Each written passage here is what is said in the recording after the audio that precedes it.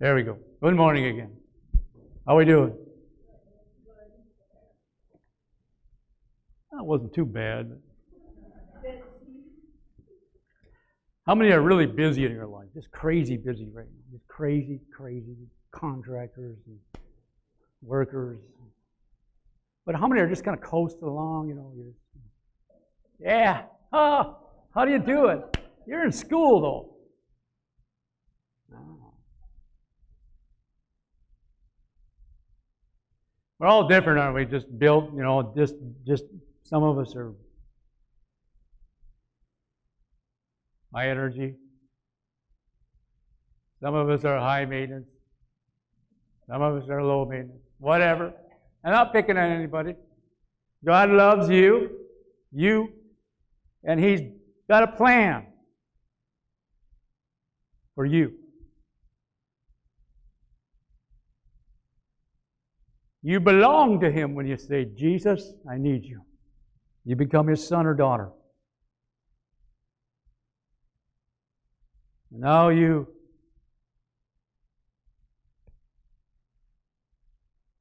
future is bright. Heaven awaits. But see, we lose track. We lose sight. Later in the book of Hebrews, we're going to zoom in on that whole fixing our eyes on Jesus thing. We were doing pretty good until we were walking on the water. Peter was, just.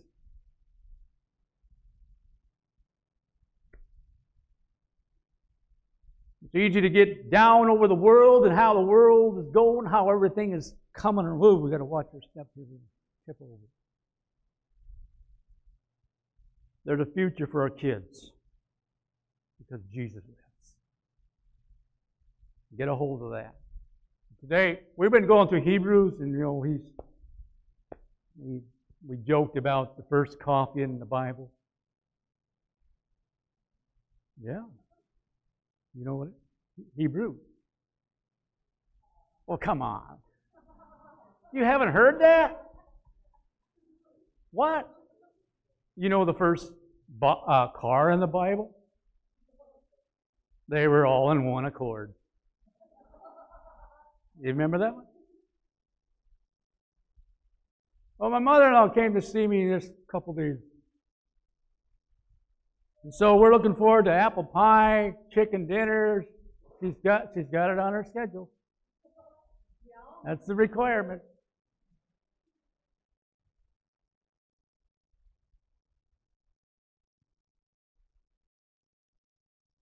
No, actually, we don't have the author per se of Hebrews, but we know God wrote the book.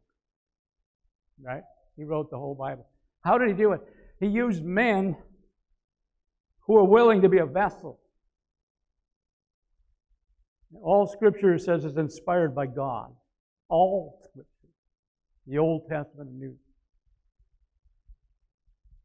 The Hebrews has some dealings with the Old Testament that's kind of like, wow.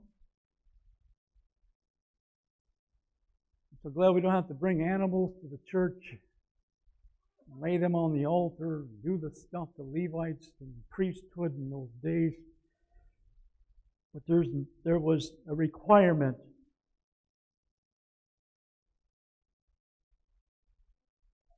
We're going to kind of like dive into the 8th chapter, because it's almost like the conclusion of the 7th chapter.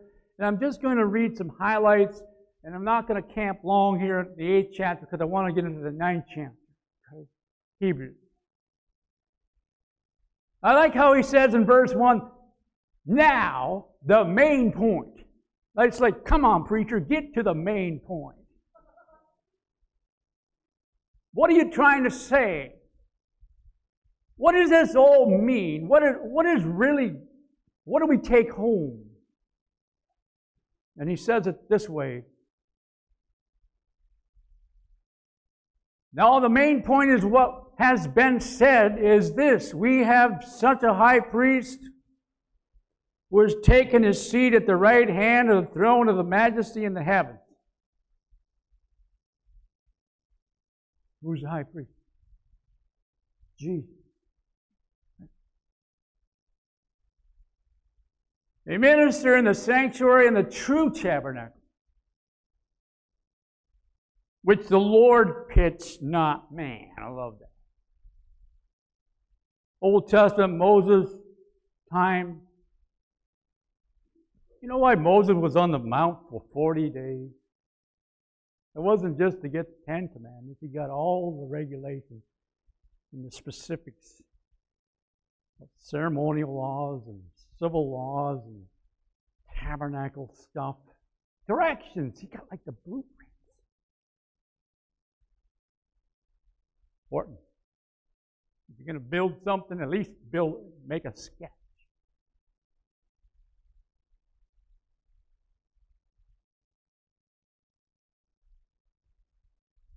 Some people like to make it up as you go along. And remember when you were kids, you built forts, you did stuff.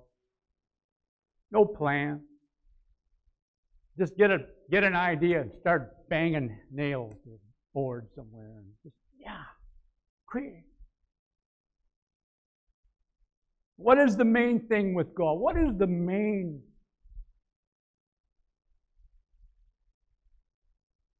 It's to know Jesus. It's to know Him for who He is. Not only your Savior, but He becomes your Lord. What does that mean? He becomes your leader, your director, orchestrating events in your life. You can look back, I'm sure, in your life at some point, somewhere, say, that was the Lord. That was the Lord. There was no, how did we get out of that alive? I'm going to call this message a perfect priest. He's perfect because He's sinless. He walked where you and I walk in this world. He felt all the temptation that a man could feel, yet without sin. And the good news is that He lives on forever and doesn't have to be ever and never will be replaced. Old Testament, the priest would get old and die off. They had to replace them. There had to be a fresh supply coming along all the time to keep this thing going. Because Jesus is the beginning to the end, we can rest assured our future. Blessed are those who are persecuted for my name's sake. For theirs is what? The kingdom. Even when you're persecuted, even when it's hard, even when you're tested and tried. The church needs to look to Jesus first and foremost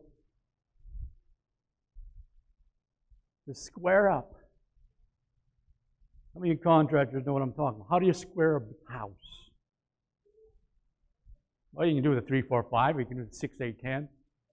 Or you can do the little book that I have that tells you all the squares, modules. Or you can do the computer thing. Or you can just take your time and keep crisscross until you find exactly the same number. Then you're right on. But where do we square up with Jesus? It's at the foot of the cross. Man. Someone said the ground is level at the cross. Well, I don't think you necessarily find that in the Bible. But what it's meaning is everyone has a potential to be saved. Good news. The gospel is good news because I can't save myself no matter how hard I try. But there's one who has paid the price. And so, the main point that the writer of Hebrews has been bringing out. Now, back a couple of chapters, we got into a man's name that was called Melchizedek, and I might have butchered that name. We don't know a lot about him. We have no record of his beginning or his end. We know he was a king, and he was also one of the priests. Isn't it interesting how God uses people even things, foreshadows, types, it's called types of Christ. To begin to plant the idea that one is coming or has come and is coming, who knows it all. And He's coming for the church, coming for the sons and daughters. He's bought with a price. Why is He the perfect priest? Because His blood that was shed was only His blood. It could take away the sins of mankind. The blood of goats and calves and other animals that were required in the Old Testament would merely cover, get you by, so to speak. But the blood of Jesus removes the sin, cleanses us, and gives us a new beginning. Amen? The shame is undone. That's point one. Cleansing power. My mother had an aunt who made homemade soap. Right? Aunt Elsie. That good old-fashioned name. Elsie. Elsie would make this soap. I'm sure she had some kind of lye or something. Yeah. It would burn your hands if you played around too much. We would grind this. You remember those little meat grinders? I mean, it's little light ones, aluminum or stainless steel. And guess what would happen? I'd nick my finger. Oh. And then that soap would get in there and burn. Why are you saying that? Well, there's no soap in this world that can clean us up in our sin problem. No laundry, no launder, whatever, detergent, but the blood of Jesus can. And I think we should say, thank you, Lord, for giving your blood. It's the blood of Jesus. It's so powerful that the lowliest of lowest, it's the worst of the worst, and it can be, a person can be changed and saved at the last breath, but I don't like people to just live that way. I want people to come now. Go away to your final breath. The Bible says now is the day of salvation. We have so much in Ecclesiastes says, let a young man serve the Lord. Serve the Lord while you're in your youth. Well, some of us are getting past that. But pick it up and keep going. What will keep us young is the Spirit of God in us. And the Spirit of the Lord is our strength. This cleansing power will carry us right on to heaven. The blood of Jesus cleanses the vilest.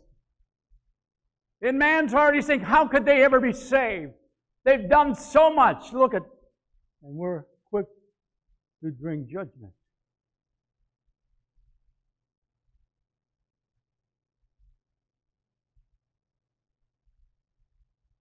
Look on a few more verses before we get to chapter 9 of Hebrews 8. I love these verses. They're taken from, the writer has taken Old Testament, some from Jeremiah. I'll read from verse 8 down. For finding fault with them, he says, behold, days are coming, says the Lord, when I will effect a new covenant. I love this. A new covenant with the house of Israel and with the house of Judah, not like the covenant which I made with their fathers on the day when I took them by the hand to lead them out of the land of Egypt. They did not continue in my covenant. The problem was disobedience. But this covenant, verse 10, this covenant that I will make with the house of Israel after those days, says the Lord, I will put my laws into their minds, and I will write them upon their hearts, and I will be their God. This is huge, because the difference of doing something that is right versus not doing something that is right If it doesn't come from the heart, it becomes legality. Legalism. Just a set of rules. And the problem with that is if we say, well, we've kept this rule, we've kept this rule, we've kept this rule. Therefore, we're okay. The danger is that it's not in our heart. And we begin to overlook things. We overlook things. So long as we're keeping relationship. What does it say? I will write them on their hearts. In other words, they will do what is right because they want to. They want to. It is a part, it becomes a part of their whole being. And they begin to walk in a newness, in a relationship that is because I want to please my Father. I've likened it to my own father, my own earthly father. I had a hard time ever hurting him because he loved God, he loved his family. It held some anchor in my spirit. There's a relationship. We want to do what we want to do. But see, none of us are going to live perfectly. We just have to fess it up. We realize we're not going to live good enough ever on this earth. And the good news is that when we fall, there is a place that the Lord has for us to come back. The Bible says in 1 John 1:9, if we confess our sins, He's faithful and righteous to forgive our sins and cleanse us from all unrighteousness. Let me take that a step further. He forgives us, He cleanses us. Doesn't always mean there's not some homework to do. Okay? Just clear that up.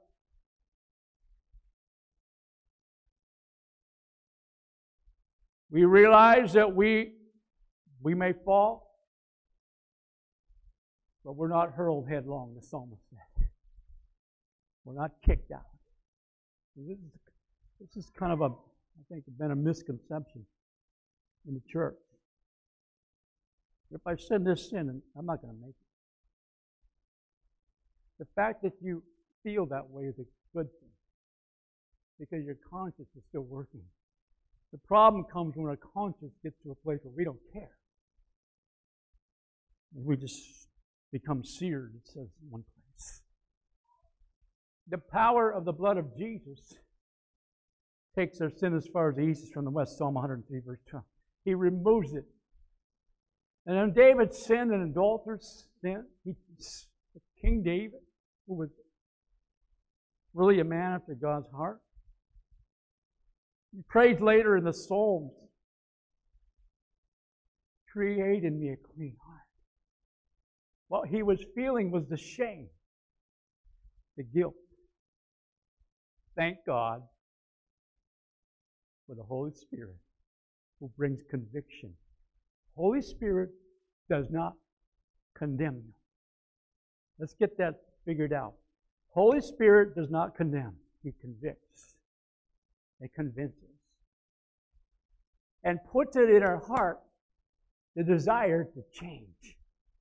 And not only the desire, He puts in our heart the ability to change. And it takes effort. Oftentimes it's 2 steps forward, 1 step back. Just keep going.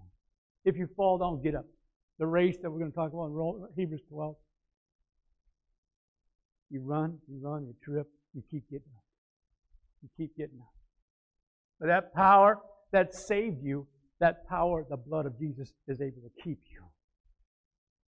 Keep you in your pitfalls. Keep you when you realize I've blown it. You look to Jesus. He will cleanse you, give you a new beginning, give you a new heart. Secondly, I pulled out the thought. When we're talking about the blood of Jesus, there's a foreshadow in the book of Exodus called the Passover. And if you remember that story, it was where God took His people out of bondage, out of Egypt and slavery, got them out. It took 10 plagues. The final plague was the plague of death. And you know what they were? They were to kill a lamb.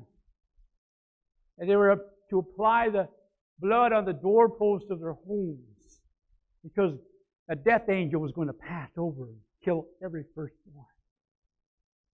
And that was, the blood kept all the Hebrew children if they applied the blood. That's a foreshadow of the blood of Jesus. Some have even said, well, it's like unto a cross, isn't it? The doorpost, the lintel. It's actually a symbol of the cross that was yet to come. This blood that Jesus shed is also like a protecting power, an agent that flows in our life. What do you mean it's a protector?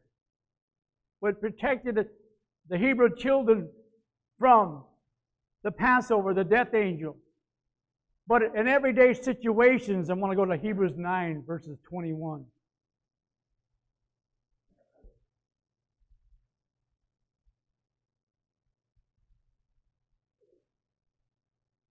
The Hebrews is drawing from Old Testament times. In the same way, he sprinkled both the tabernacle and the vessels of the ministry with the blood. This is chapter 9 of Hebrews. Verse 22, and according to the law, one may almost say all things are cleansed with blood, and without shedding of blood there is no forgiveness. So right off the bat in the Garden of Eden, what happened? Adam and Eve sinned, right? They gave in. What happened after they sinned? They felt ashamed, right? They ran and hid. When God came down, as He typically did in the evening to talk with them, He calls for them, and they're not coming out. They're not showing up. And if you recall that story, God asked the questions, where are you? Isn't it interesting how human nature does not want to confess? Want to hide. May I insert that God already knew? He was trying to get them to be upfront. We say God had to have a plan B. No, He didn't have a plan B. God knew this already before He ever created man. In fact, He knew Jesus was going to come. It's unbelievable. This protecting power of the blood of Jesus is so powerful that I believe the demons in hell, Satan can't stand it when we talk about the blood of Jesus. When we begin to pray, Lord, we are covered in the blood. We are your vessel. We are your people. We've been bought with a price. We want to honor you. This blood that Jesus shed is ongoing. Revelation 12:11 says they overcame him. Who's him? Satan. They overcame. Why? How? Because of the blood of the Lamb. And because of the word of their testimony. They did not even love their life. They were ready like this. It doesn't matter if I die because I win. When they were out preaching the gospel in the book of Acts, they did not even care if it would cost them their life. How does a person get to that place? It's constant recognizing Jesus has a plan. This blood that Jesus shed will never lose its power. And I would say this, if you're ever feeling really afraid, down, Remind the enemy that you are His. And plead the blood. What does that mean, plead? We pray this way. Lord, we plead the blood. What does that mean? We're recognizing that the blood that Jesus shed is our covering. And we're welcoming that covering in our home. And Lord, every knee is going to bow someday and confess you are Lord. Every knee, willingly or unwillingly. But I want to be willing now. And I think you do too. To bow your heart, to bow your life before, allow Him to become center focus. What is the main thing?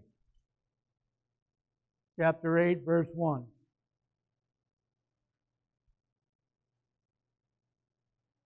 We have a high priest who has taken his seat at the right. What does that mean? He took his seat because he finished the work that was necessary. Now, does that mean Jesus is just sitting up in heaven, do.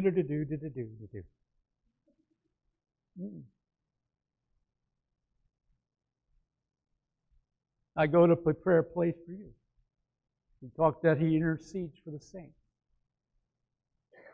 He's at the right hand of the Father, the place of honor. No one else could have that seat. His blood qualified Him. His shed blood. And so lastly, the blood of Jesus brings salvation to all those, to anyone who says, I need you, Jesus. He will save anyone who says, oh no, I get it. I can't save myself. But what do you do with people that feel like they're not worthy?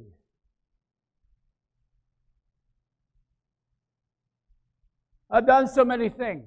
I've heard this. Or he's way too busy for me.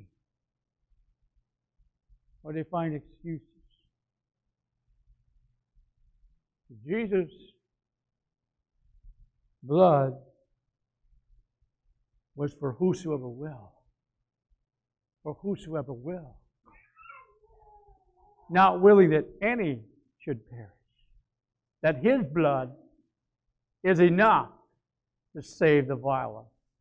Now, no one wants to talk about this subject of death. No one, really, in our culture. It's kind of like, I know that day will come, but I don't want to talk about it. But guess what? If you have the Lord in your heart, it's a whole lot easier to talk about it. In fact, we don't even have to be afraid of it. And this little verse sits in the end of chapter 9 of Hebrews.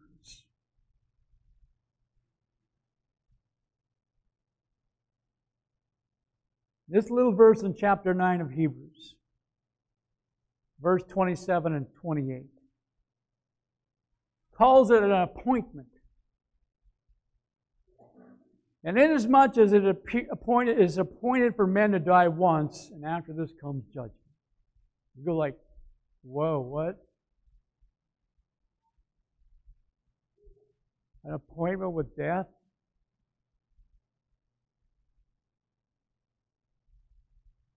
Why do we have to die? Why is there death? We know sin entered the world. Jesus overcame death. The last enemy, Paul talked about it in Corinthians, is death. Heaven, it's over. No more death. Earth, we have death. Death for believers is merely the beginning of eternal life. I don't want to face this judgment to God without Jesus. So Christ, the next verse brings comfort. So Christ also having been offered once to bear the sins of many. One offering, many people forgiven. He shall appear a second time for salvation without reference to sin. Look at that. Did you get that? Without reference to sin. The blood has the power to remove our sin. The blood has the power to keep us in right relationship with God. The blood is going to be what God sees us as being made righteous, because Jesus is in our heart. And no matter what the world says, or what even other Christians may say, you've got a heart, and you and God, you need to talk it over. Talk it over. And listen, what is He saying? What does His Word say?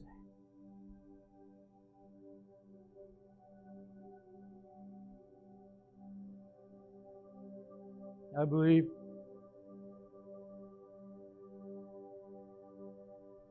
we don't have to be afraid of death as a believer. I mean, I don't like thinking about it. I don't like thinking maybe the pain about it. I've been there with a few folks.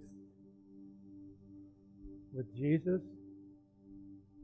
there's a whole lot of peace. I was there with my father. It's just like an airplane coming in for a landing. His heartbeat got shallower and shallower. It was just like, you knew he was in the presence of the Lord. Yeah, we cried.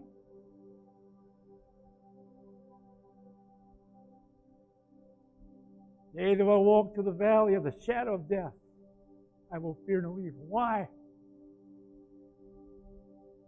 King David was a man of war. He wrote that song. He'd been in a lot of battle. He'd been close to death so many times. And he recognized God was with him.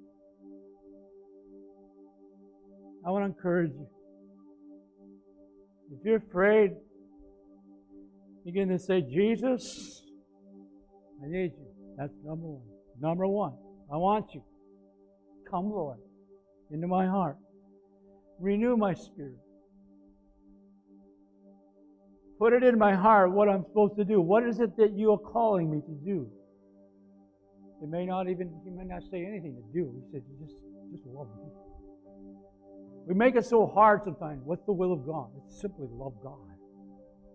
Number one, that's just love on Him. Just love Him. Know Him. That thing that you like to do and enjoy, maybe it's a hobby, maybe it's fishing, maybe it's something just doing with your hands. Well, a lot of times that's the barometer of what God wants you to do. If He's gifted you with things, then it's do it. What did God say to David when he wanted to build the temple? You can't build the temple, David. But because it was in your heart, you did well. David, you're not going to build a temple. You're a man of bloodshed. Your son's going to build it. You gather the materials. So here's the difference. Here's what comes to the church. It doesn't matter who gets to be in front or gets to do it. Just get the job done. Work together. It's for His glory. Salvation is not what we can do. Salvation is not what we can do. Salvation is what He has done. Accept it. I receive your sacrifice. I receive. I believe I believe your death and your resurrection will save me. Romans. Simple plan.